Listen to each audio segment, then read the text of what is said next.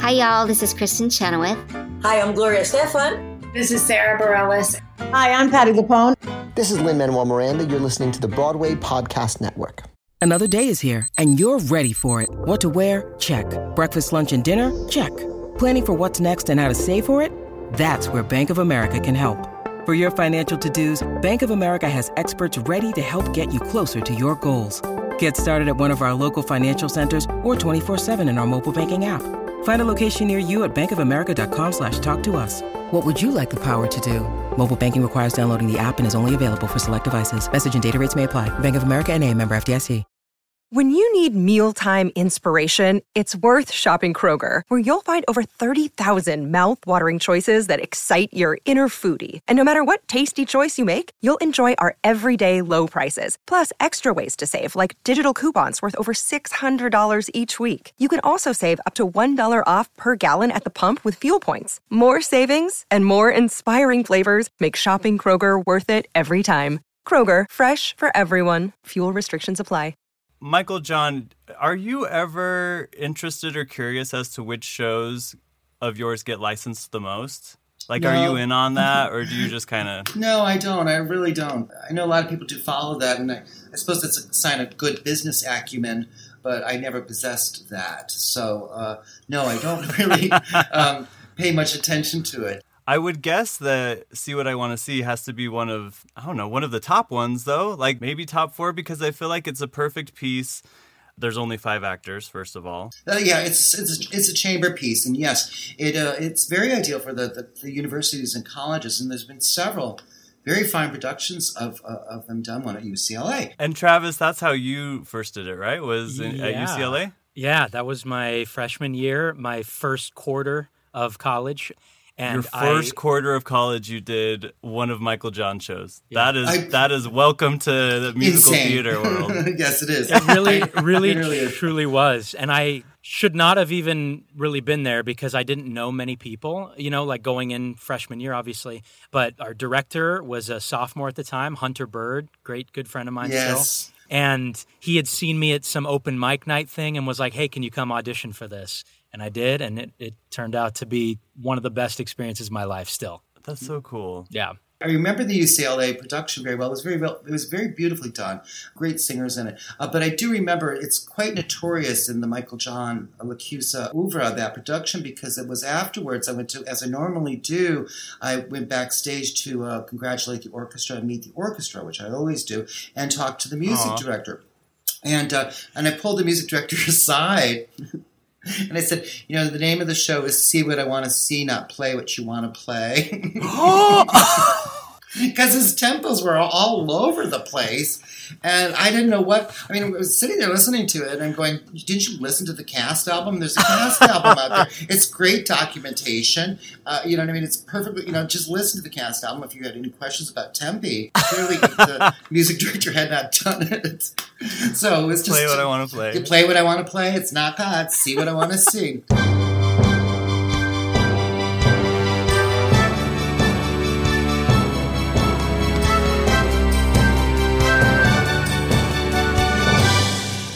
Welcome, everybody, to a musical theater podcast where we discuss the cultural and emotional impact of some of our favorite shows in musical theater history.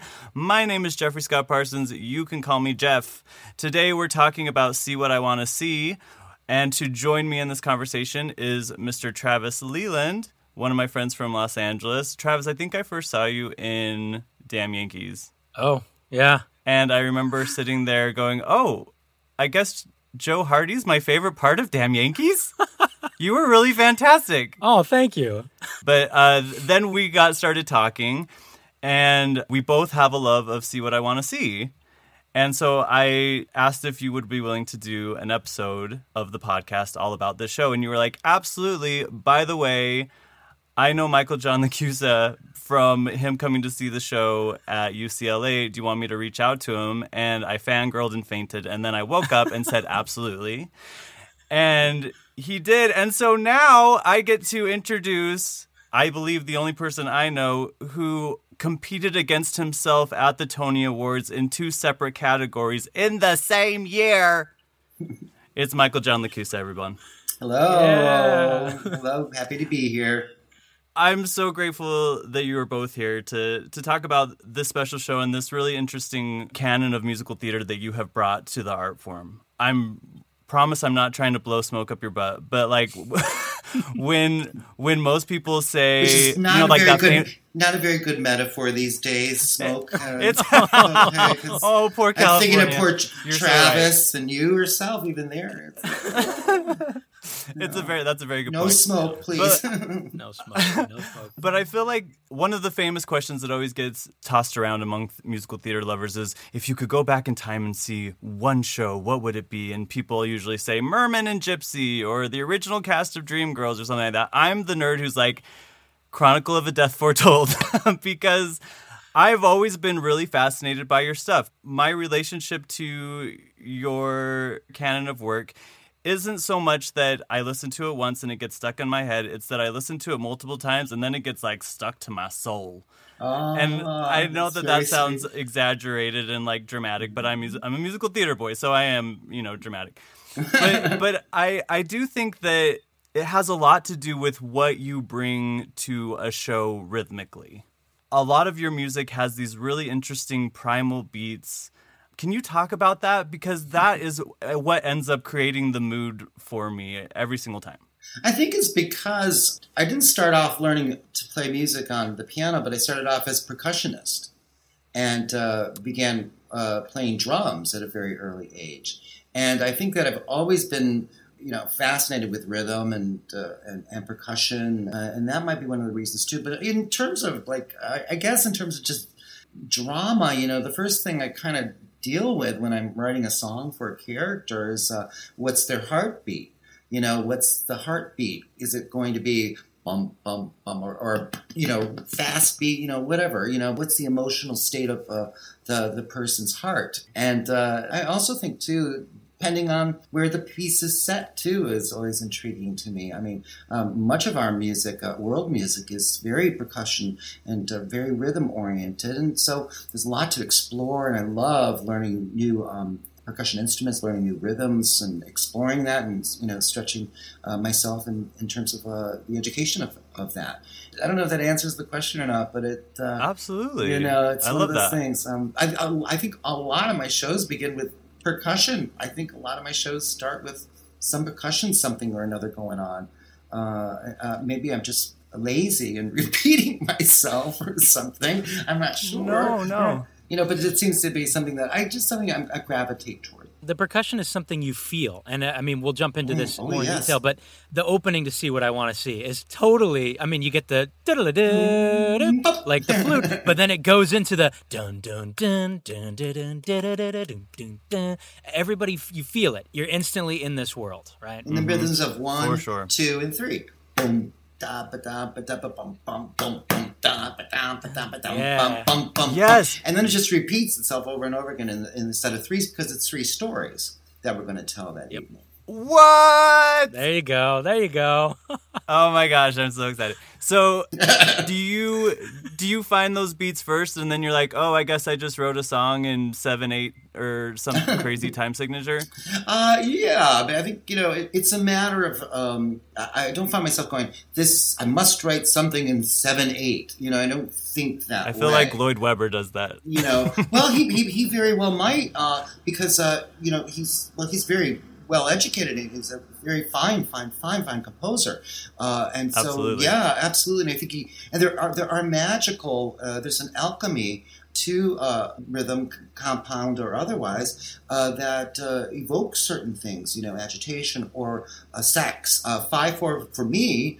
When I write in 5/4, I'm always having sex to it on the stage or something, or off stage, Fair enough. if you will. So it's like, but 7/8 doesn't do it for me. You know what I mean? 7/8 doesn't turn me on.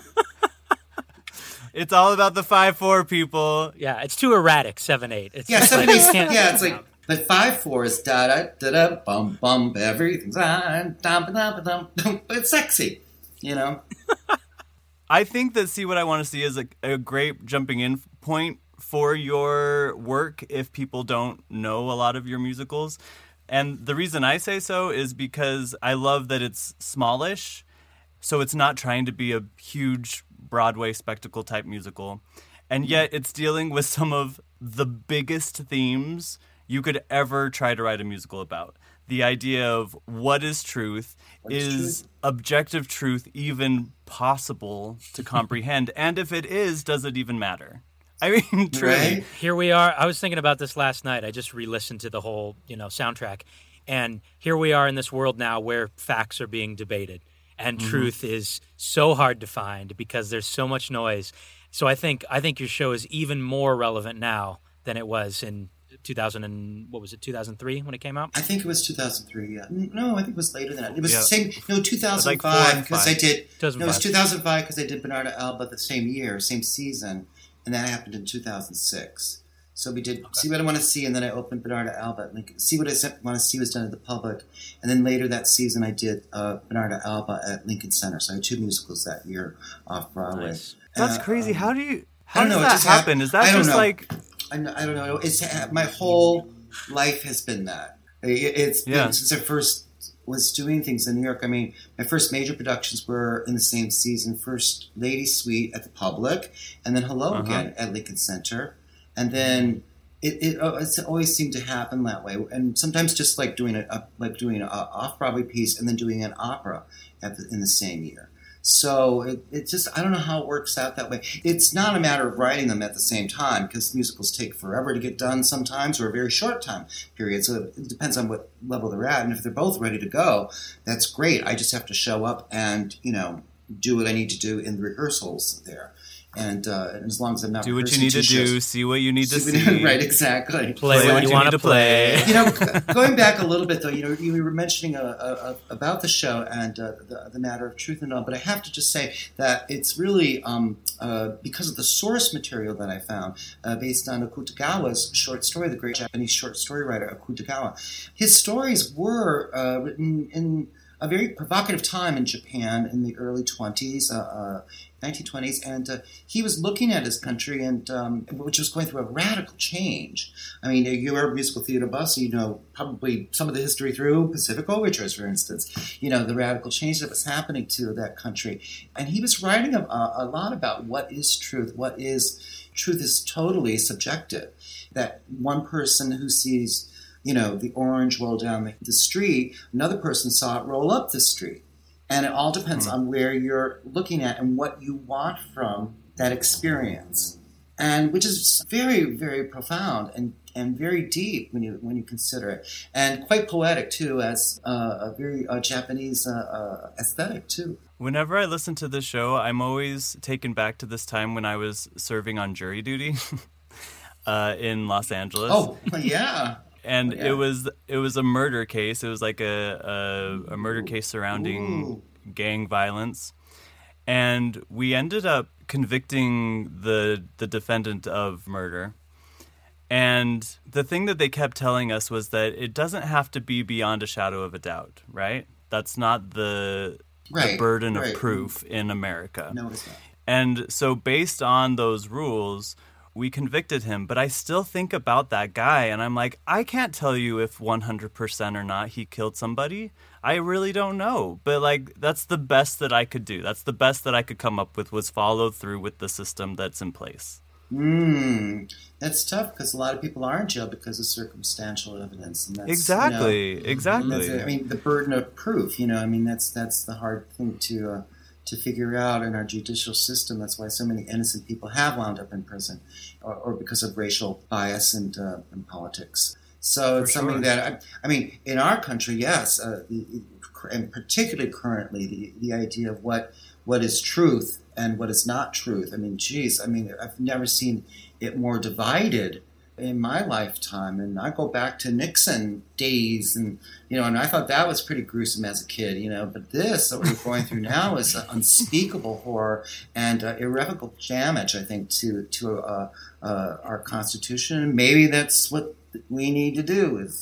But I wish it weren't so destructive in terms of dividing us. I wish that we, and if we can't come to agree on what the truth is, maybe we can find a way to learn together what it could be. Well, isn't it interesting that we sometimes fixate on specific truths and then in doing so completely forget about even a higher or greater truth in the process? You know? Yes. Oh, yes. That we choose hate because we disagree on this thing, when actually love and connection is even the greater truth. And I guess it's within our experience to figure out which is more important and what deserves the attention when. But I think that's why I love the story, The Dragon, Akutagawa's story, The Dragon, which forms the basis of what's the second act of See What I Want to See, which is called, what is it called? The Dragon, I think it's called. Glory Day? Glory Day, yeah. And I forget the name of my own shows. Glory Day. You've written a lot of them. Yeah, I guess so. Or I'm old. How about that? I don't remember things. Yeah, Glory Day is based on the dragon, and I loved the dragon so much because with the priest, who's the central character in it all, who falls out of his faith and decides that belief in a higher being is totally bogus and fake, and what a lie of it he's been living his whole life. He decides to play a trick by announcing that a dragon's going to rise from, the park. And fortunately, what happens is that people actually believe it. And in my version of it all, I switched to America, present-day America, and I have a disgruntled priest who, I don't name it specifically, but it seems as though he's gone through 9/11 and loses his faith in mankind and has a crisis of faith. And he decides, I'm going to play a trick on people, and he goes to Central Park and he nails up a thing saying, Christ is going to come out of the big pond. And people believe it because they're so hungry and desperate for the miracle, for some salvation, for some sort of hope, some sort of peace, some sort of Christ, if you will, which is a beautiful word in many ways if you use it right and don't hurt people with it. People need that, he discovers. And at the moment when this thing is supposed to happen, a huge hurricane blows through the Central Park, and people all flee. No one sees the miracle that happens. No one sees Christ rise from the pond except for the priest.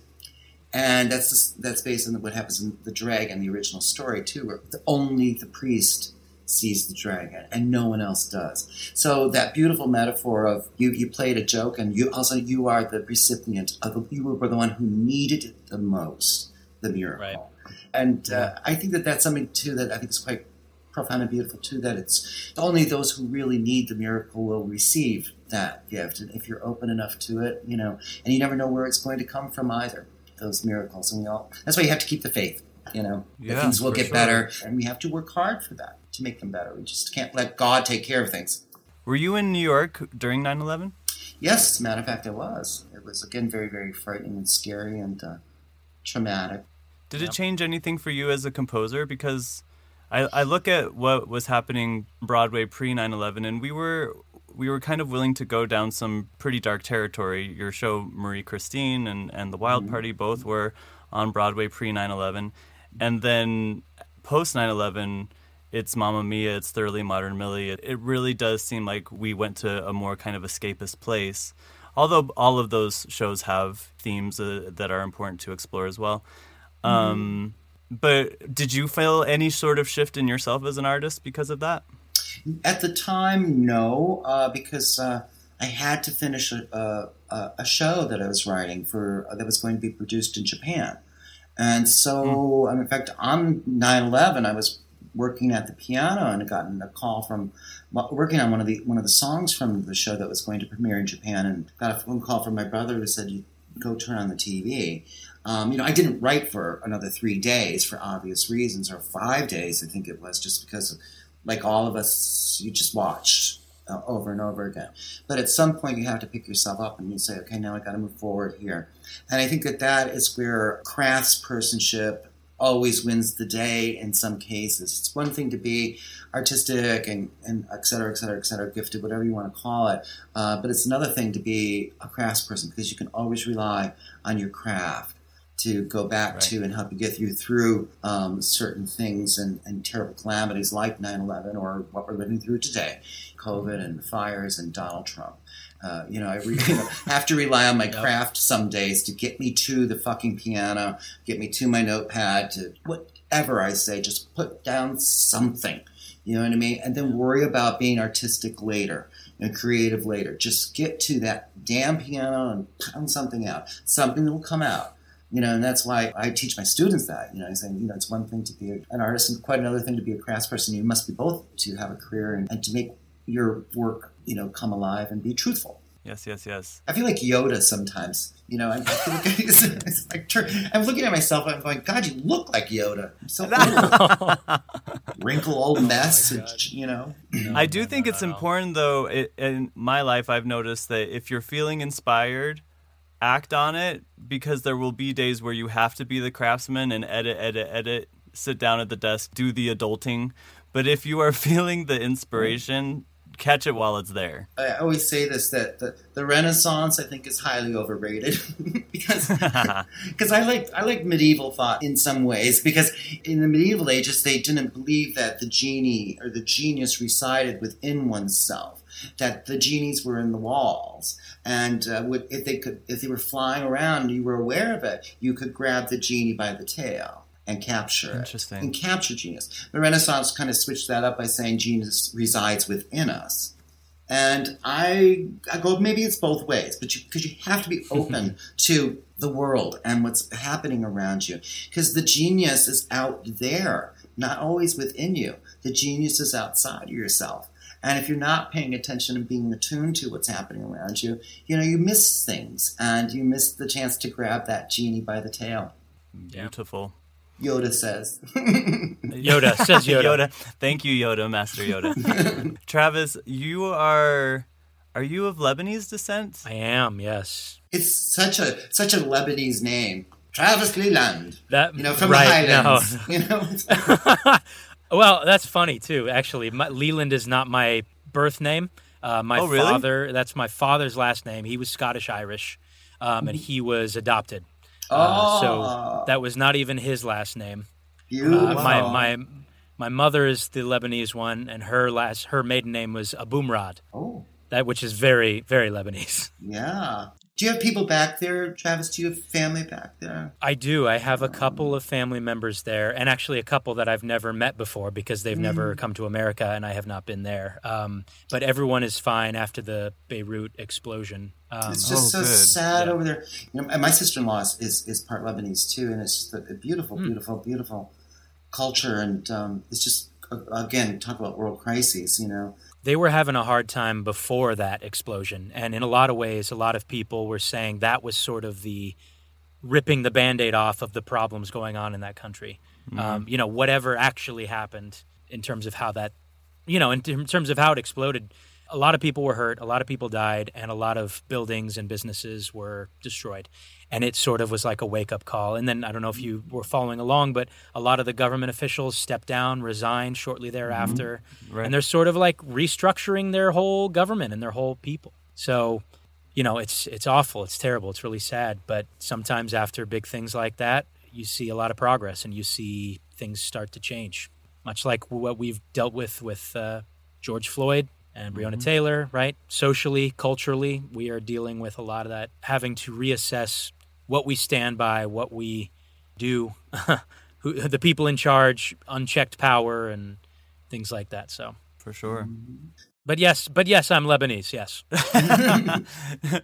What made me think of it was with a show that has 9/11 roots. Was there anything that you went through in your childhood, or was there anything that you brought to your experience in this show that was tied to your 9/11 experiences as someone whose mom is Lebanese and of Middle Eastern descent? I mean, I definitely was, called a terrorist occasionally, and whether it was like some kind of a soft joke or something like that, Sure. Also, I'm fairly white passing, complexion-wise. So I don't think a lot of people look at me instantly and say, "Oh, you're Middle Eastern." Grew up Catholic, so grew up in the Catholic Church. I wasn't super tied to religion. But yeah, I wouldn't say there was anything really particular about See What I Want to See that hit me as a Middle Eastern man.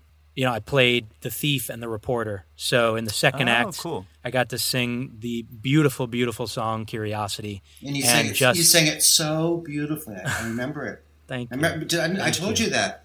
I told you that afterwards. I thought it was one of the most beautifully performed versions of the song I'd ever heard. It's one of my favorite songs, of course, from the show. I love Love, love, love that song. It's so impactful. And I've sidebar, I have attempted to bring that song into audition rooms. Nobody can play it. Nobody can play it. You know what? It's really not hard. I don't know what. Back when I was a kid, you had to learn how to play Sondheim. Otherwise, that was really hard stuff too. But you had to sight. Back in my day, we had to sometimes even sight read and sight transpose Steve's work. Oh my gosh! As an accompanist. Nowadays, a lot of these accompanists can't do anything. There are people that can play it though. You just have to find them. But you had actors come up to you and be like, "This, but in D flat," and then you had to transpose it. Yes, absolutely. Absolutely. That would be such a faux pas nowadays. Oh, I know. Oh my God, you can imagine these accompanists? Oh no, I can't do that. You kids. Absolutely not. You kids. You kids today. All right, Yoda. You actors now, you young actors now. It's funny now, back in my day, we didn't have finale program. We had to do things by hand. So if things needed to be transposed in the moment, we had to go back home that night after rehearsals and do the whole transposition. And so if you're writing light your candle piece, exactly, and you'd be up all night writing that transition. Nowadays, they want you to have the music all ready. You have to make MP3s. This is even before you even go into rehearsal. MP3s with their solo lines and da-da-da-da-da. So all this technology has made my life much more difficult than it was back in the old-timey days. So I actually want to go back to the old-timey days where I had to write out things because, there was no, having to make stupid Dropbox files. The Dropbox. That's why I think I'm going to do one-person shows, because it's too much work. Well, also, we have less time to rehearse, though, too. All of the shows I've done prior to COVID, I had a 2-week rehearsal period. There's no way I could learn your score in a week and a half. Are you kidding me? Oh, no. You can learn my score in 3 days. Now, memorizing it, I don't know, but... I'm ready. Right. I'm ready. Yeah. Oh, man. Now, Michael John, you teach at NYU, right? Yes. And Travis, obviously, UCLA is how he found See What I Want to See. I wanted to talk briefly about the place of higher education in terms of the future of musical theater and I guess just creating art in general. Because I know that you have been vocal about your frustration in trying to figure out how to produce works, how to make them not necessarily commercially successful, but a financially viable endeavor. So where does higher education fall in there? I have a degree in musical theater. So does Travis. And while I'm incredibly grateful for it, I'm not always totally sure it's much more than a racket. Oh, gosh. I didn't go to college. I graduated from high school and just moved to the city and began playing piano and making money. And that was sort of my way of learning. Of course, things like say we're different then. We didn't have cell phones and internet. So you Dropbox. You didn't have any of that shit. And we would go and meet people. And it was and that's how I learned, by talking to the great writers that were there. I mean, everybody was accessible back then, You could pick up what we had back then with something called the Yellow Pages, and you go in the Yellow Pages and it said Hal Prince, and you call Hal Prince and then have a meeting with Hal Prince.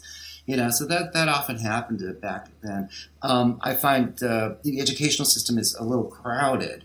You know what I mean? I wish there was room for more one-on-one as opposed to classes of 32 or 37 trying to vie for things. I think that's very, very tough. I've taught a number of times at certain schools.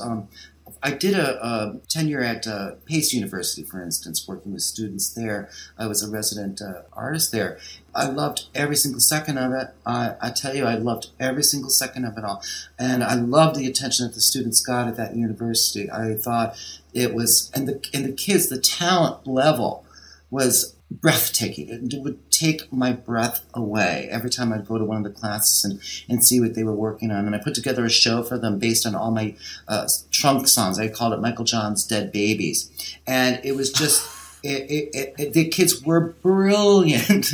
It's a good, tricky title, huh? Michael John's Dead Babies. That one's really going to bring in the crowds. It did. But those kids and how they were schooled and how they learned to be great interpreters of song and dancers as well. I was deeply impressed with that program. And so there's that. I've also seen other programs that were not that. And a lot of political bullshit and a lot of sick political bullshit went on for a lot of students and cost them a lot of money. There can be that. And I think it's a matter of the luck of the draw sometimes, right? I mean, education can be that, you know. Do you need a college education? Of course, if you have the opportunity to go to school, absolutely go to school. You'll need that degree. You'll need to have it, not just for your major, but for maybe discovering something else, and also to the networking potential of all that is deeply, deeply essential to having a career in this business, to network. Which is a master's in musical theater writing. We have so many applicants for that program. I mean, I'm wondering who the hell wants to grow up and write musicals? Jeez Louise. You know, I mean, it's just like the stupidest thing on the planet, right? You know? But at the same time, it's also one of the most beautiful things to do. And if you can get good at it and you enjoy doing it, it's something that is actually a necessity. I mean, musicals have never died out.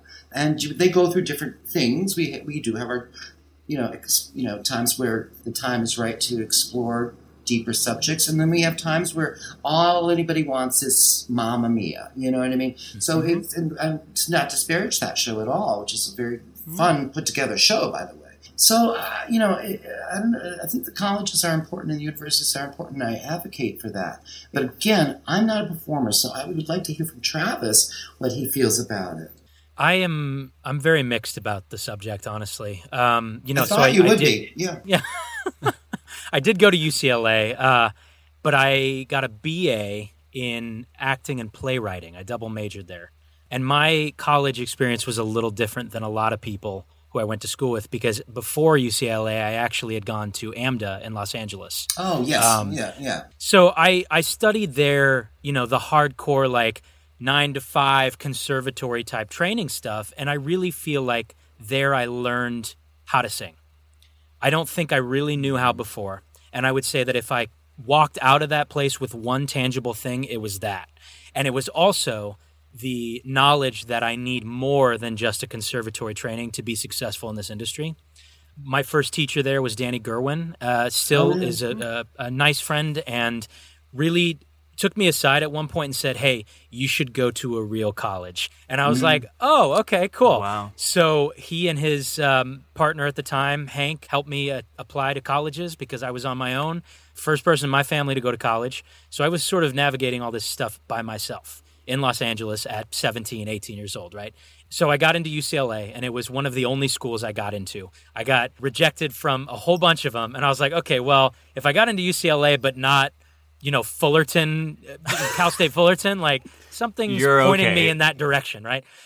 So I went to UCLA, and I realized that I loved UCLA. I loved the school. I loved all the experiences. I was in a fraternity. I feel like that really helped shape who I became, who I am.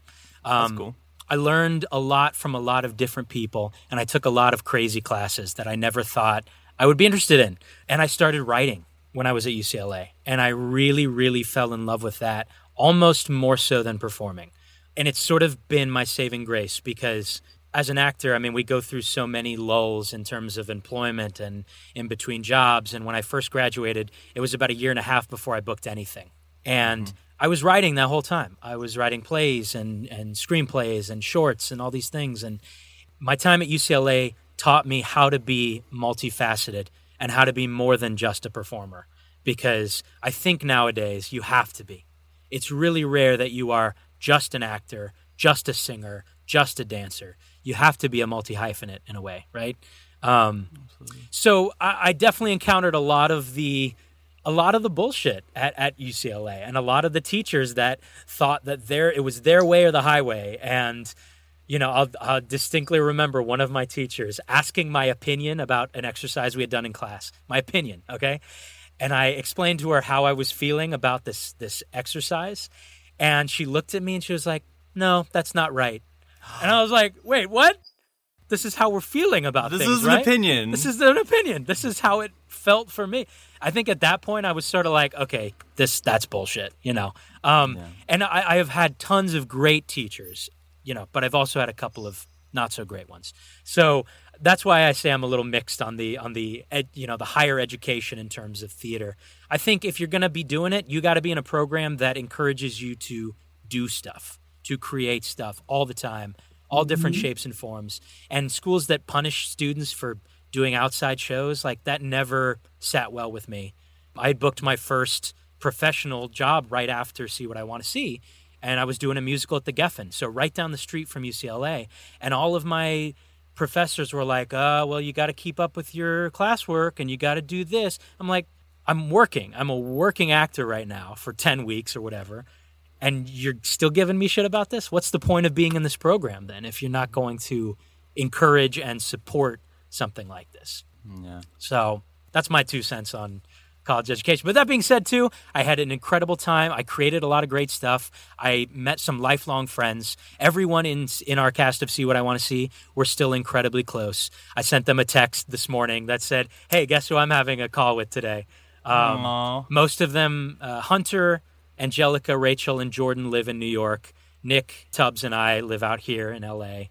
And no way. Nick Tubbs? I didn't know that he was in that, too. Nick Tubbs played the Mark Goodish part. Oh, how cool. So, you know, lifelong bonds and friendships from this show that I didn't know anybody, you know, and all 4 of them had known each other. And if it wasn't for UCLA and the crazy students who were so, you know, like, let's make something. Let's put on a show in this ancient building that's been on campus since the 20s, you know. We converted this old, I don't even know what it was. It was like a ballroom, basically, that we built this little proscenium, you know, and it was very makeshift college production, you know. The best kind of theater. Yeah.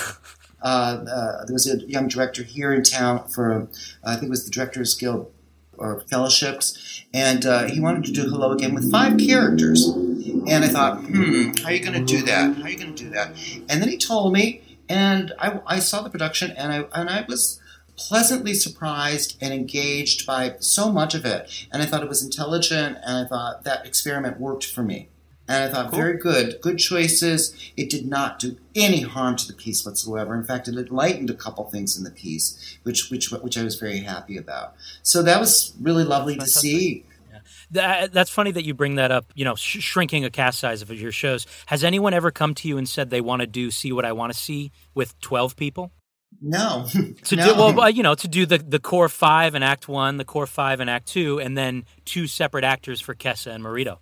Oh, I guess you could. Interesting. I guess you could do that. I don't think I would have an objection to that at all. I mean, would I go see it? I think there's something more fun for the actors in the piece to have those double roles, because there's certain shadings that are echoed in each one of those pieces that bring up a little resonance of, like the reporter. There's a touch of the thief in him. You know what I mean? It's a little the touch priest of and the janitor. A little touch of there, a little touch of the medium in Aunt Monty. I like to call them echoes of that in each one of those characters. And I just think for the actor, it's really fun to transform and have that, you know. And the actress, for instance, the actress in the second part of In Glory Day, she's quite the actress in the first act in Our Showman. She's quite the little liar, a total liar, or she seems to be. But then she becomes an actual actress in the second piece. So that resonance is important to the piece, I think, too, not just in terms of text, but in terms of music as well. When you were writing See What I Want to See, did you always know that you were looking for 3 stories? How did you decide to narrow it down to these 3 stories of his? I wrote Our Showman many years before, and I wrote it as a short little piece. I don't know why, but only because I wanted to do it, because it intrigued me as a property for a musical idea. It running only, I don't know how long, Travis, did the first act run generally? Maybe 45 minutes. Maybe at the most, right? And which is not an evening in the theater. So I put it away for quite a number of years. Because I didn't know what to do. I knew that I would have to find a second act for it if I needed to. But why would I expand it any longer than it needed to be? Didn't make any sense to me. I felt that I had said what I needed to say in my adaptation of the Rashomon story, or especially based on In the Grove. And the by title comes from Akutagawa. Akutagawa. And the title's taken from another story, Rashomon, which was the title of the movie referenced in the piece. That short story was turned into a film in the 1950s. It was one of the first Japanese films that really gained a huge critical attention. Beautiful movie. I had never seen it before. The director Kurosawa, yes, one of his very first, right? It is still fresh as a daisy, so artistic, so interesting. Very like Orson Welles kind of Citizen Kane-ish in terms of its visual language.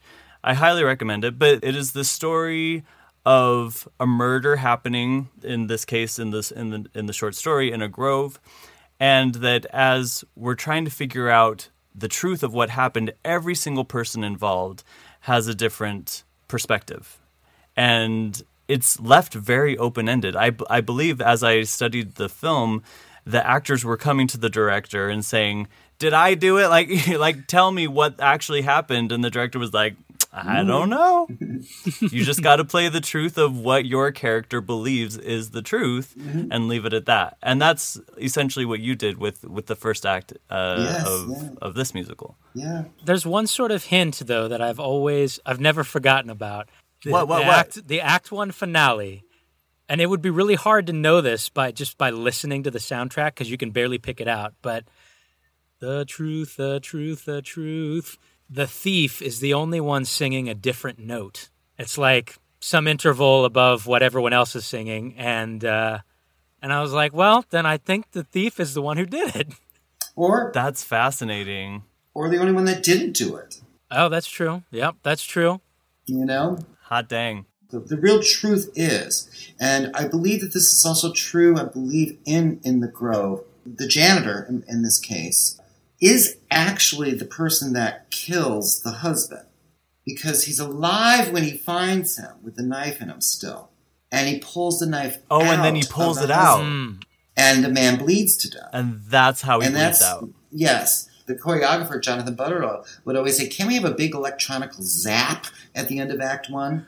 To demonstrate that the janitor was electrocuted, he was sent to jail and electrocuted." I was like, no. No. Short answer, no. It's like, it's fine. Yes, but the audience wants something on the nose. I'm going, no. The whole point is we have a whole no.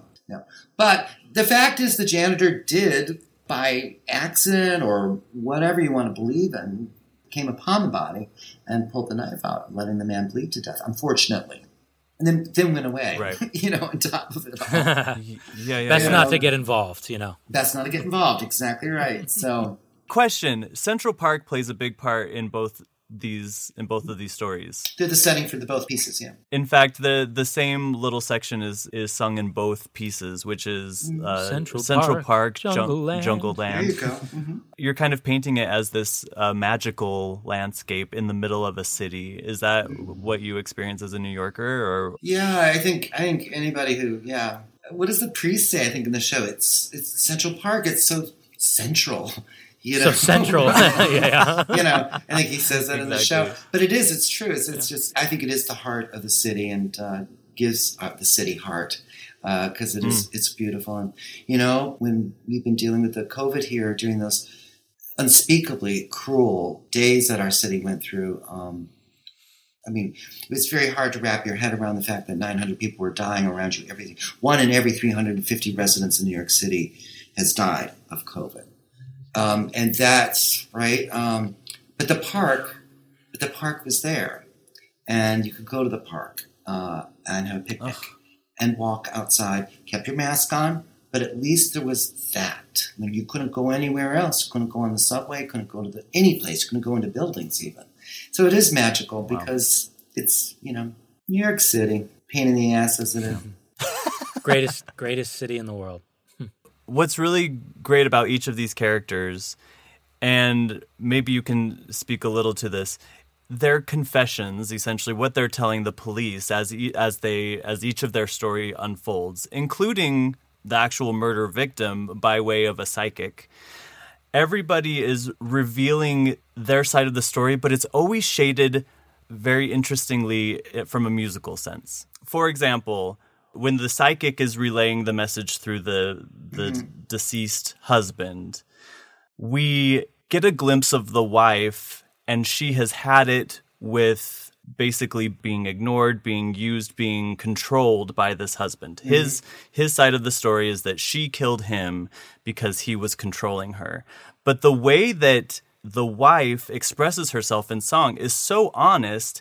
In many ways, it's as if the husband is confessing that he was in fact controlling, that he was in fact doing all of these things to her, and if that is the truth, he deserved it.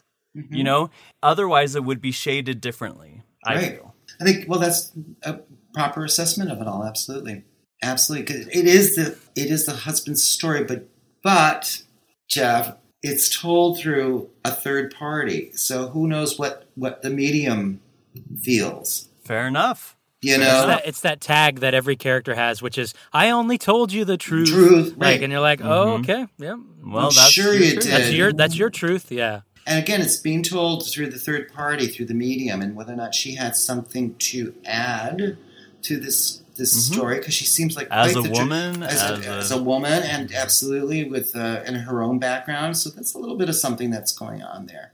You can't take anybody at face value. Is the point. Now, the cast album from the production at the Public Theater, which was off-Broadway and ran for, I believe, 3 months in 2005, had an incredible cast, including Idina Menzel, who had, at this point, just won a Tony Award for Wicked. Yeah. Aaron Lohr played the role that Travis played. Who she married later. Who they ended up getting funny married? enough, too, Aaron Lohr actually went to UCLA. Yes, he did. No way. That's right. Yeah. Mm-hmm. Yep. We had the same acting coach. They were both married at the same time during See What I Want to See, but I would always go, something's going on here. Someone always hooks up on one of my shows. Maybe that's true with every show or something like that. But it's that 5/4. It's the 5/4 sex music. That's it. Yep. They were hot together. They were really hot together on stage. Oh, I'm sure. Yep. Aaron Lohr's always been a cutie patootie ever since the film Newsies. For those who may not know, he's a Buckeye Mite in the original film of Newsies. And I love Idina. She's just a sweetheart. I mean, just a darling, darling, darling woman. Audra did it for us in Williamstown, though. Audra McDonald actually was the original. This is what was so fascinating about it. Audra got a major TV series, I believe, and that's what it was she got a show. So Private Practice. Yeah, she couldn't do our scheduled run. But Idina was free to do it and willingly took it on. And I did not have to change a note. Now, you can't think of two different voices in the world, right? Seriously. Absolutely. Seriously. But that's, two of the most powerful voices that we have in the musical theater, and distinctive voices, that we have right now. So it was kind of like, I go, wow, I didn't have to change the key. And there's that, because Idina's, palette is just like, oh my God, that woman has this range that's out of control and does it right. You know what I mean? She's not straining. She doesn't know how to do it. And thank God, because it cost us a fortune in reorchestrating and et cetera, so. Of course. Say thank you, Idina. You saved us money. I remember reading somewhere that Michael C. Hall did a production of this. Yeah, at Williamstown, yes. And then he got Dexter. Okay. With Audra, yeah. I remember reading that, but I was a huge fan of Dexter at the time, too. And I was like, oh, well, that's he kind got of the awesome. TV series. He was wonderful in it, too. Just really lovely. He was playing Dexter when he was doing the thief anyway, Yeah. I can't do his eyes, but, just like, he does that thing, with the Dexter eyes. And Mary Testa. Yeah. Oh, yeah, yes, my Miss Testa, Mary Testa. A national treasure, as far as I'm concerned. Great gal. And an incredible interpreter of your stuff. Yeah, she's a genius. She was like one of the few white gals in Marie Christine. And she'd been doing a lot of comedy roles, and I wrote that role for her and Marie Christine to really show the woman you can't be a great comedian as Mary is without being a really fucking brilliant actress. And that she is. And that was another sad thing, too, because we were getting together a new show that I wrote for her in New York, too, because of the COVID. We've had to put it on hold, obviously, for quite a while, I would imagine. Oh, wow. It was a piece called Beautiful Jolie Gabor, Her Fabulous Three Daughters, and Always the Happiness is Life. And it's based on so much. and it's based on the life story of Jolie Gabor, who is the mother of Jaja, Ava, and Magda Gabor, the three Gabor sisters. Wow. And Mary Testa's... She's playing Jolie Gabor, the mother of the three daughters. And it's insane. Just insane. I can't. And she's fucking wacky and brilliant in it. Just brilliant. You know? Oh my gosh, I can't wait. Yeah. It's a lot of wigs. A lot of wigs and moves and caftans. The wig budget is just... Totally 70s. It's my total 70s camp show, yes. So that's fantastic. Another one of those things that threw me into a spiral of grief, when when things got canceled. I was going, I wanted to be in the room with her. Nothing's more joyous than being in a room with those people. Like Mark is an old-time friend, Luba Mason, Mary Testa, Audra, these wonderful people that I just adore working with and being in the room with. Isabel Santiago, I love her so much too. It's just so great when we have a chance to all be in the room. And I love writing for these people. I mean, I love being able to write roles for them and be able to say, hey, kids, you want to come and play with Uncle Michael John, and to have them always say yes, even if it doesn't pay the money. We know each other's language. We know how to speak the language, and they know how to deliver the goods. And when you say you can't, Jeff, when you say you can't learn my stuff in 2 weeks, well, you probably can if you've done one of my shows because you've learned the language. It becomes easier. Learn the language, totally. After you do a few of them, you go, oh, that's right. Yeah. And I always say to actors, just sing the wrong note. It's probably going to be the right one. There's some crunchy stuff and See What I Want to See. I was just listening to it again, and it's like, oh my god, it's so crunchy. Yeah, it's great. I love the rising up. Oh yeah, one of my favorite things. Yeah, and you guys, difficult song. It is, but it doesn't sound it to the ear. It's very simple, but it's hard. It's hard, and Glory Day's hard. But it's tricky when you're writing for 5 people and you want to create the sound of 100 people. So you have to do things that, on the face value, sound simple, but there's a lot of intricacy going on in it, so that you can create that sound. Like Glory Day needed to have. It's funny when you listen to the cast recording, and even when you guys performed it at UCLA, it sounded like 100 people doing it, because you're just singing full out, boom, boom, and you are clashing a lot and stuff, but it still makes it sound like many, many people as opposed to just 5 people belting at the top of their lungs. The last thing that I wanted to touch on in terms of the show is... Have we been talking this long? Oh, my God. Wow. What did I tell you, Michael John? You kept thinking there'd be nothing to talk about, but here we are. It's a complex show. Yeah. But the one I wanted to talk about was Kessa and Marito. Because while you have Our Shaman, first act, and the Glory Day, second act, before each of those, you have... another story. Mm-hmm. And how did you decide for that to be kind of like a prologue for each act? When I began to commit, by the way, the director of See What I Want to See, the original production, is an old colleague of my wonderful friend, Ted Sperling. And if it weren't for Ted, I don't think See What I Want to See would have been written at all. Because he had fallen in love with you very originally. He'd seen Our Showman, the short little reading that we did at one time at Lincoln Center. And he would always remind me, you know what, I want to try directing someday, and I would love to get my hands on that piece. And finally he came to me one time again and I said, you know what, it is a good idea. It's time to look at that piece again. And so literally, because of Ted Sperling, I dove in and wrote the rest of the piece. I found Kessa Marita while I was in Japan working on that musical, and I had it translated to me. And what I've been doing also, too, was studying Japanese art, particularly screen paintings. And I realized I wanted to architecturally design the book as though it were a Japanese screen painting. Now, in Japanese screen paintings, you will have one screen, and it will have a frog sitting on a lily pad. The next screen will be a samurai being born. The third screen will be a frog and a stork now joining him on the lily pad. And then you'll see a great deed on the next panel of the samurai in action. The next panel, you'll see the frog gone from the lily pad and the stork flying away, full, belly full. And the final panel will be the death of the samurai. point was that you would be up close and you would see each thing up front, right? And you could go each panel, each panel, each panel. But the artist wants you to also take 10 steps back, and suddenly you see start seeing the whole totality of the thing. Then you take, and if you were to take 30 steps back, 100 steps back, step back a mile, you begin to see what God sees from his point of view, that all things, life, death, everything is all one. And that's, the view from the God's point of view. And that's what the artist is trying to stress with that. So that fascinated me. I thought that was really quite interesting.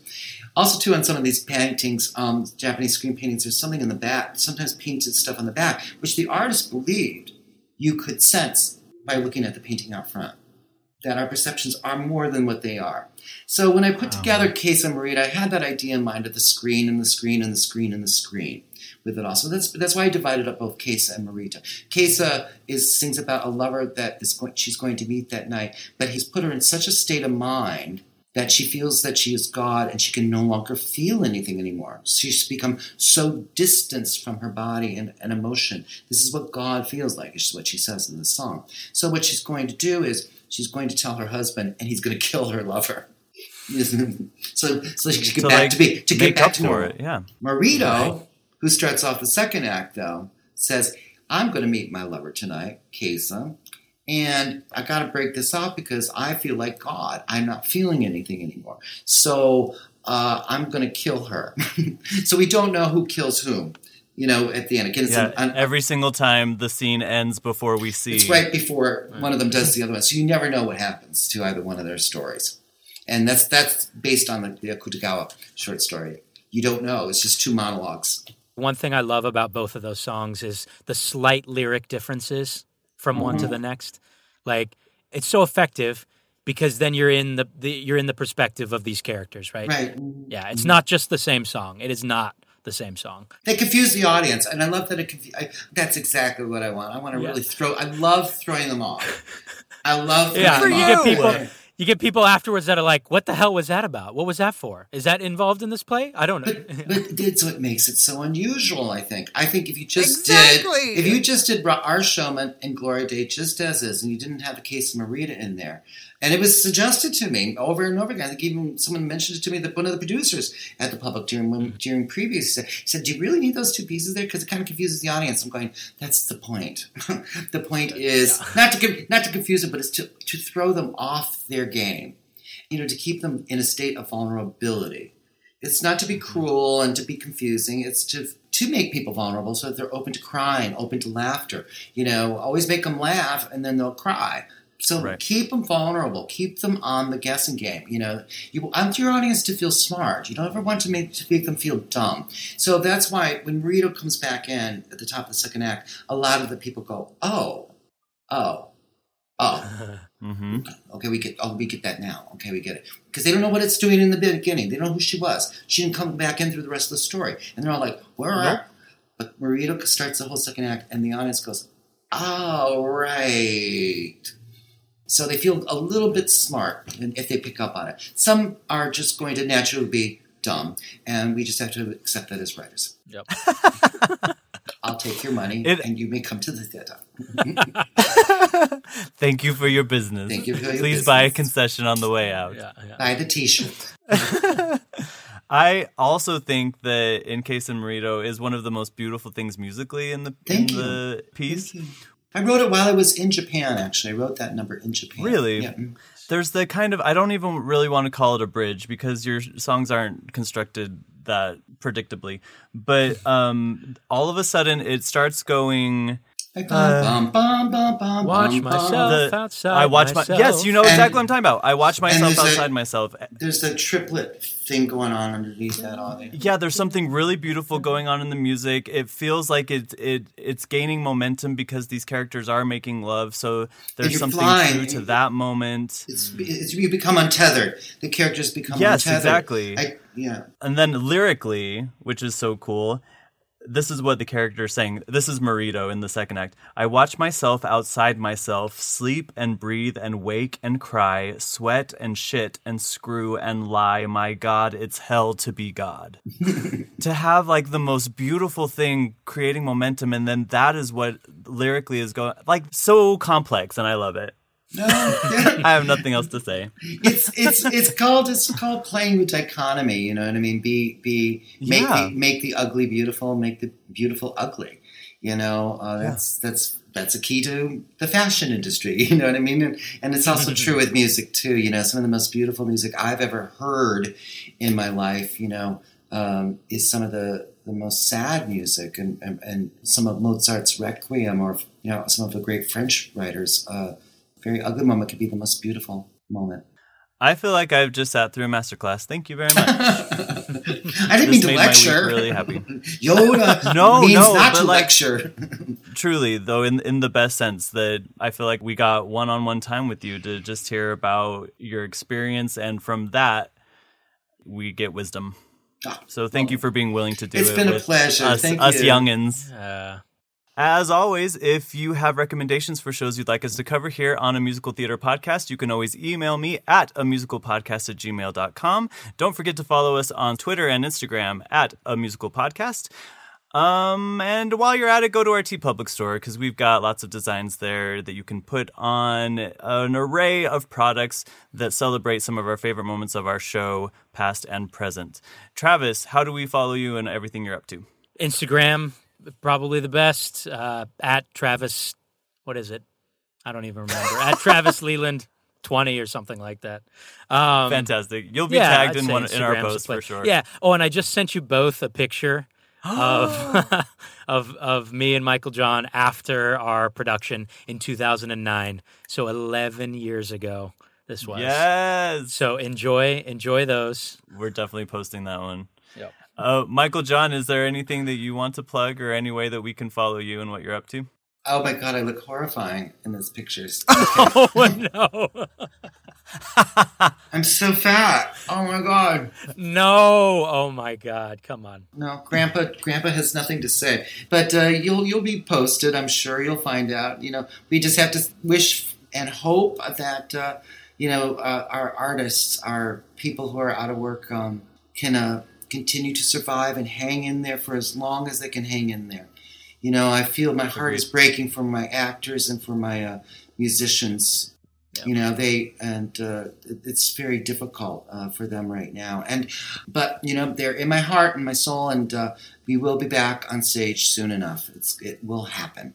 Fantastic. Until that day, everybody out there, keep looking out for miracles. Bye. Bye.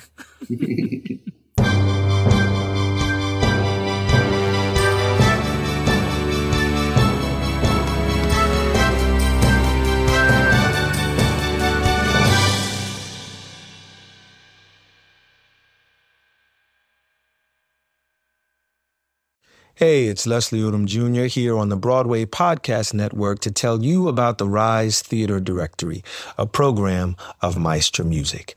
Rise is a national online resource designed to connect and empower backstage and administrative and creative theater professionals from underrepresented backgrounds. If you work or aspire to work in the theater community, this can help you find your next project. And if you hire theater professionals, search the Rise Theater Directory to find your next team. Create your profile now and get more information by visiting risetheater.org. That's theater with an RERISETHEATRE.org, because only together we rise.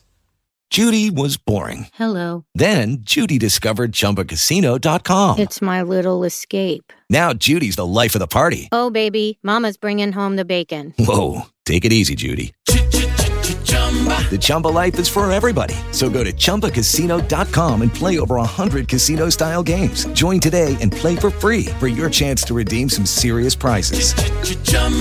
ChumbaCasino.com. No purchase necessary. Void where prohibited by law. 18+ terms and conditions apply. See website for details.